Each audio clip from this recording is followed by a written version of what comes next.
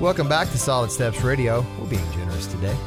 We're talking about generosity, what that means, and if you're just listening to us for the very first time, or you're listening on purpose, we really appreciate that. But if you're just tuning in, you just caught a couple minutes of it, and you think, I'd like to hear more of that.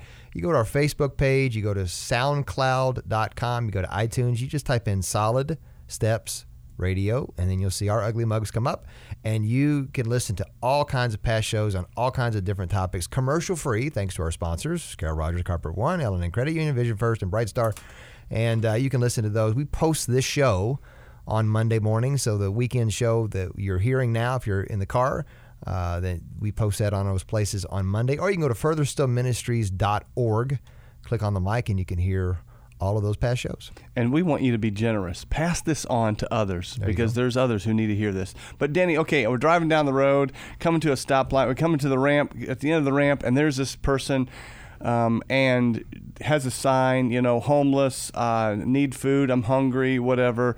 And I want to be generous.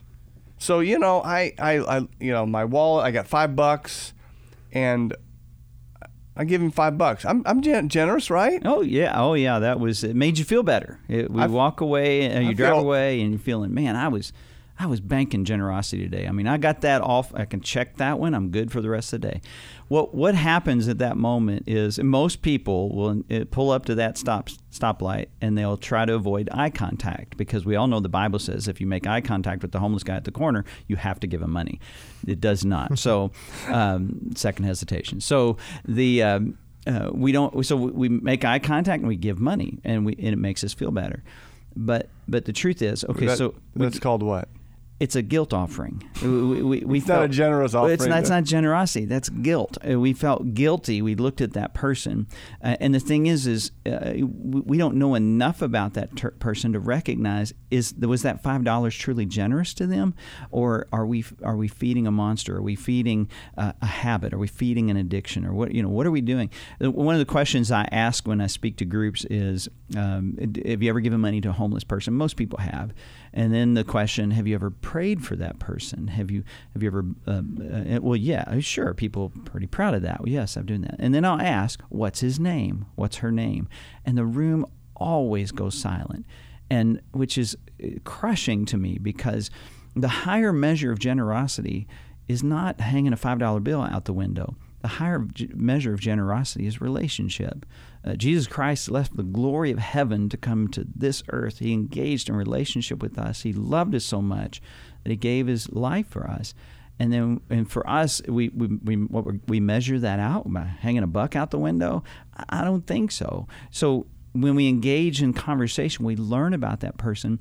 The effort there, the sacrificial component, is the effort is to help that person not be in that place anymore, to learn what happened to you to get you to that place. You'd be stunned to find out the background of people that are homeless today, and they were in a car accident, they had pain meds, and they got hooked on drugs, and now they're homeless.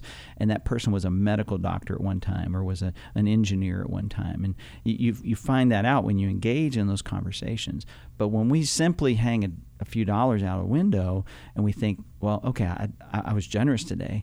And let me say, I'm not saying you weren't, and we should, follow as God compels us. But let's lean into the opportunities for relationship, to learn about that person, and to find ways to help to redeem them from the situation where they are. Okay, so we're on the ramp. There's 25 cars behind us. Mm-hmm. It turns green. Mm-hmm. I don't have time to get his name. How can I be generous to that person? It's the person who will, and I've had stories of this, where they would see that person and they're compelled, and they would find a place to pull off, and they would walk back. Think about Jesus leaving the glory of heaven to come here to die for us wicked sinners. How much, think of, so I'm going to park a car and walk 100 yards or whatever it is to go talk to the guy. And I would also say, be prayerful about that. The prompting of the Holy Spirit is something that we don't tend to pay attention to. It's not something that's commonly talked about as much as I think it should be. And so God puts that on your path, and you're compelled. Let's go deeper. But I would also say sometimes, maybe it is just handing a few dollars to that person. But as a rule, as a pattern for our lives, that we lean into those opportunities to be to go deeper, to be generous. One of the things that you'll hear churches and organizations, if you ever want to watch me twitch in a meeting, when somebody says, well, we don't give a handout, we give a hand up. Now, that statement makes me nuts. And here's why. If generosity is about relationship, recognizing the gospel is a beautiful demonstration of an amazing relationship. So generosity is about relationship. If I say I don't give a handout, I give a hand up, where am I in the relationship? I'm in the up position, which is pretty self-edifying. I can tell you I'm not in the up position. Well, I'm looking down. I'm looking down at this poor person, and look what I'm doing for them. I'm going to pull them up. We don't do a handout. We do a hand up. I would argue we're not called to that. We do a lift up. That our effort is to lift that person up to dignity. We lift that person up to the glory of God. We lift that person up. And when I talk to people and I'm engaging in these benevolence conversations, I always prepare myself beforehand. When I talk to that person, I believe that person is more capable than I am. I don't care who they are. I don't care what their situation is. I don't care their mental state, whatever it is. I convince myself this person is more capable than me. And so I engage in those efforts of generosity, even in generosity of conversation, and allowing that to be expressed. And so I don't I'm not going to come in and rescue somebody. I'm a terrible rescuer because I may keep you from drowning in the moment. We all do that. The dollar bill hanging out the window, and then we go away and we leave them to drown. And so we need to help them. We don't need to do that. We need to teach them how to swim. We need to help them to learn and recognize you can do this, and encourage that in that person. It's more. This is where sacrificial becomes a part of it. It's not a 5-second interaction. It could be a lifetime interaction. And we've seen the example of that in the lives of people. Wow, that's good stuff. Okay, I'm going to turn the corner here just a little bit. Okay. Luke chapter 21, it says this: as he looked up, Jesus saw the rich putting their gifts into the temple treasury. He also saw a poor widow put in 2 very small copper coins. I tell you the truth, he said, this poor widow has put in more than all the others. All these people gave their gifts out of their wealth, but she, out of her poverty, put in all she had to live on. We see the same example. Paul talked about the Church of Macedonia and how they were the poorest community. They were the poorest church, and they insisted to be able to have the opportunity to give. So I want you, so this weekend at your church service, I want you to insist to be like crazy generous there in going to work today, in the things that insist the way the Macedonians insisted for the privilege to be generous. We will do it out of obligation, or we do it as a guilt offering. But no, it is an absolute privilege. Jesus came and died not for my 401k and not so I could have a really great vacation. Jesus came and died to redeem me from what was in front of me, an eternity separated from God. It was a beautiful, amazing proclamation of generosity, God's grace, God's mercy. And so we're compelled to do the same, but not compelled by obligation. God's word says we should be cheerful, or hilarios is the correct, the Greek word. So this weekend during the offering, start laughing your head off. I mean, like you need to woohoo through the whole thing to shout out, I get to give. This is awesome. Praise the Lord. Do that. I dare you. And maybe security will come pull you out, but it's okay. You were a cheerful giver. You're following the biblical mandate. I'm just doing what the Lord said. But do that. So comment on this, the widow's offering here. She's got nothing. Yeah. And Jesus so commends her. Right. And the rich, they put in a whole boatload. Right. But he's saying she's the one that gave the greatest. Because she gave all. And Jesus gave all. And this is where this is where the rubber meets the road. This is hard. We're called to give all. The rich young ruler came to Jesus and I've done all these things. Oh yeah, following the commandments. Liar. Yeah, I won't get out of the parking lot today without breaking a commandment, I'm sure, especially if you cut me off in traffic. But so it's the same thing there, and he wouldn't do it. Jesus said, well, give it all. And so the call on us, that call of sacrificial giving, it's an uncomfortable conversation. And understanding also, it's not the conversation of sacrificial giving. We should give in our churches. We should tithes and offerings. But also recognizing it's who we are, that we are a generous people. It's not what we do. It's not what we're forced to do. If I don't do this, it's a natural part of who we are. And we just live that out. And I would argue, if we can't live that out with our time, talent, and treasure, I think we have a hard time sharing the gospel. That's good stuff, brother. We're going to talk about, in our last segment, just kind of continue to unpack some traits of a generous person and what's a stingy person kind of look like? How do we identify that in our own selves? But we need to take a break. We'll take a break. We'll be back shortly for our fourth and final segment on Solid Steps Radio.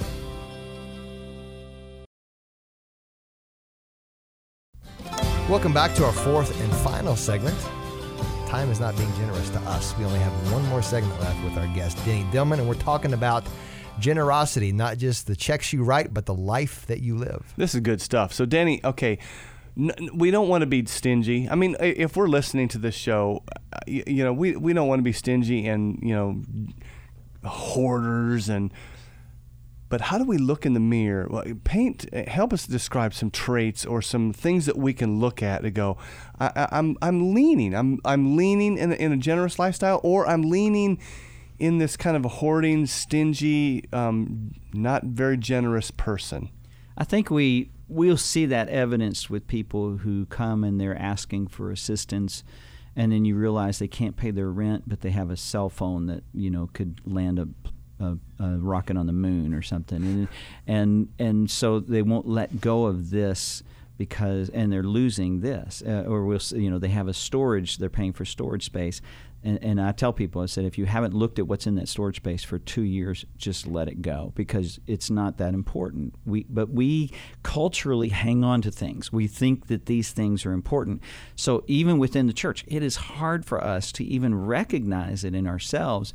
And in the church in the United States, when we compare ourselves globally, the fact that we have clean water to drink today is amazing compared to the rest of the world. And we miss that. We don't realize what's there. But one thing that we lean into, and I know what's helped me in my own life, is it's what we call the prayer that changes everything. The prayer that changes everything. First thing you have to acknowledge and truly believe, God owns everything. And most people, as followers of Christ, would agree with that. Oh, yeah, I know that, sure. And so then the second part of that means that I own nothing. Now, that's a little harder we'll say it, we'll acknowledge it, but we're like, I own nothing, but that's my house, and that's my car. And so we say it, but our language gives us away. That we like it or not, it's a language of stinginess. It's a language of the hoarder, not acknowledging that God, that it's His. And so the prayer that changes everything is this: God, what would you have me to do to glorify you with all, capital letter ALL, all that you have entrusted to me? It's recognizing it's not about pursuing. God's blessing is His grace and mercy. And then God entrusts to us the things of this life, the material things. They're not blessings for me to enjoy and to just have? Well, we can do that, but we have to be careful with that, because then we start tilting in that direction. It's recognizing God has entrusted. So when I look at the house that our family lives in, that we would say, and my language almost gave me away, and I'm going to touch on that, the house that my family lives in, we would look at that as God has entrusted that to us. I'd love to say, well, it's a blessing. We would say it is, but God has entrusted that to us for His glory. So how am I using this home for His glory? How am I using my car? There's my language giving me away. The car that God has entrusted to me, how am I using that for His glory. And this gets really, I shared this with somebody who was going to pray for me just before he prayed, and then he was like, I don't know what to pray for. He messed him up because we have a natural flow, and I would say a cultural, worldly flow. So, but then you open that up, because generosity is not just about stuff. It's about our lives. It's about relationship. And so then it occurred to me as I was considering that prayer, I thought, well, now wait a minute. I like to say that Jennifer is my wife, but that implies ownership. I don't own Jennifer. So then I had to change. So my prayer was, God, what would you have me to do to glorify you with this beautiful bride that you have entrusted to me? Now, that guy no longer brags about how heavy the garbage bag was when I took the garbage out this morning. Look at that, baby. Did you see that? I mean, I had to hold it underneath, and it was dripping. And I don't do that because God has entrusted her to me for His glory. It changes everything. Then the same thing with my kids. And this is where it messed me up. Because I thought about, okay, well, I like to say they're my kids unless they're having a Walmart tantrum, and maybe they're somebody else's kids. But they're your wife's kids. It's like, baby, those are yours. But when we say that these are my kids, that implies ownership. So the truth of it. So the prayer is, God, what would you have me to do to glorify you with these children that you have entrusted to me? For us, Micah 6:8, act justly, love mercy, walk humbly with God. We proclaim that into their lives, that becomes a part of who they are, that carries on to the next generation. It's about legacy. So but here's where it really hits when we think of that prayer. I want to pray, God, please help me to raise my kids to not be knuckleheads or crackheads, and that they would find spouses who are not knuckleheads or crackheads, who love Jesus, and they all have good jobs, and they buy houses, and they live close to me with all my grandbabies, 5 minutes away. Now that, and that sounds like what a blessing that would be. It sounds like a wonderful prayer, but we're followers of Christ who sacrificed on a cross. So here's the right prayer, and I'm going to say the prayer. And I'll admit, it is so hard. The prayer would be this: God, help me to raise my children that aren't mine, they're yours, that you've entrusted to me to be martyrs. Help me to raise these children that you've entrusted to me for your glory, so that they're willing to go into places where the gospel is not welcome, where it could cost them their lives. God did not entrust them to me to raise them up so they have good jobs. Do we want to do that with them and work with them in that? Sure. But we're called to something different. And that's where the language, the conversation of all, we give all. The widow's mite was all. The Macedonian church gave so sacrificially. They give all. That we're called, because they all recognized it wasn't even theirs. And they weren't giving back to God. It's like it was never not His. So you don't give back. It's always His. So whether it's our time, our talent, our treasure, the conversation, the prayer before God is, what would you have us to do with what this time, this talent, this treasure that you've entrusted to me for your glory? And then and here's where it gets fun. Then the Holy Spirit starts nudging your heart. It directs you. It points you in a direction of, well, you know what? I need to do this. You'll know. You may not like it, but you'll know what you're called to do. It may be the rich young ruler, sell everything you have, give it to the poor, come follow me. Maybe. He didn't like it. He walked away, unredeemed. And so the same thing for us in that conversation, that we recognize that we own nothing, and God owns everything. It's not ours. Talk just real quickly about our kids. Mm-hmm. Being able, when we look at our kids, and I say, there's my language again. Yeah, it gives us away, and it's okay. But the kids that the Lord has given us to take care of and to raise them up, they can be many times a picture of a mirror of how we're doing. Mm-hmm. Yeah, give me 5 minutes with your kids, and I know a lot about you. Especially the younger they are. I mean, they tell everything. It's bad.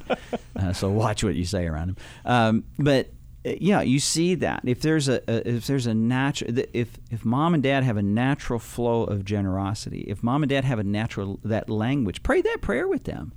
whatever it is, whatever's in front of you. Maybe it's a vacation. You're going to take a vacation. Let's gather the family, kids. God, what would you have us to do with this vacation that you are entrusting to us? We don't go to some vacation spot. I mean, okay, sure, we go for fun, but somebody there needs to hear the gospel, and our kids need to see that we're tilted toward that constantly. I want my kids. At family reunions, my plan is to live to be 95 and die in a skydiving accident. So it's on their calendar. If Dad's 95 and he wants to go skydiving, stop him. But it's the legacy of our family. We want that one day they're like, Mom and Dad just obsessed over, that God owns everything, entrusted this to us, and He just kept doing this. And the thing is when that's done around them, it will happen very naturally for them. It's a part of their language. We create the language that our children use moving forward, and the language of the gospel and the language of generosity should be a normal, natural flow for people. Well, and we got to wrap this up, but really, a generosity, the overflow is just a heart of gratefulness, a heart of gratitude, of constant worship and praise and gratefulness to the Lord. His praise will always be on my lips. Right. And you show me a person who's generous, and I'll show you a person who is full of gratitude. And in that generosity, His praise is on their lips. Yep, that's good stuff. Danny, it's great to have you. Thanks so much for coming in. We got to wrap this baby up. Would you pray for us guys, that we would be generous guys? God, I just would ask you, in your mercy, first of all, we acknowledge that you own everything, and that we own nothing, that we're helpless in that. And most of all, our salvation, we're helpless in that, wicked sinners before you, and yet you showed your love for us while we were still sinners. Christ died for us, the most profound act of generosity imaginable. God, I pray that you would help us as your followers to recognize that these are things you've entrusted to us, and the things, the material, time, talent, treasure, all of those things you've entrusted to us for your glory. But most importantly, God, that you would compel our hearts, that we would recognize the gospel has been entrusted to us to be proclaimed to all of creation. Help us to be bold in that and fearless in that, and help us to teach our families well. In Jesus' name, amen. Amen. Amen. Thanks, Danny. Well, we thank you for listening to the show. And again, Kurt mentioned if you'd be generous enough to pass this along to someone else, we thank you for listening. Go to Facebook, go to SoundCloud or iTunes, and just type in Solid Steps Radio to hear all of the podcasts. We thank you for listening to Solid Steps Radio. With every step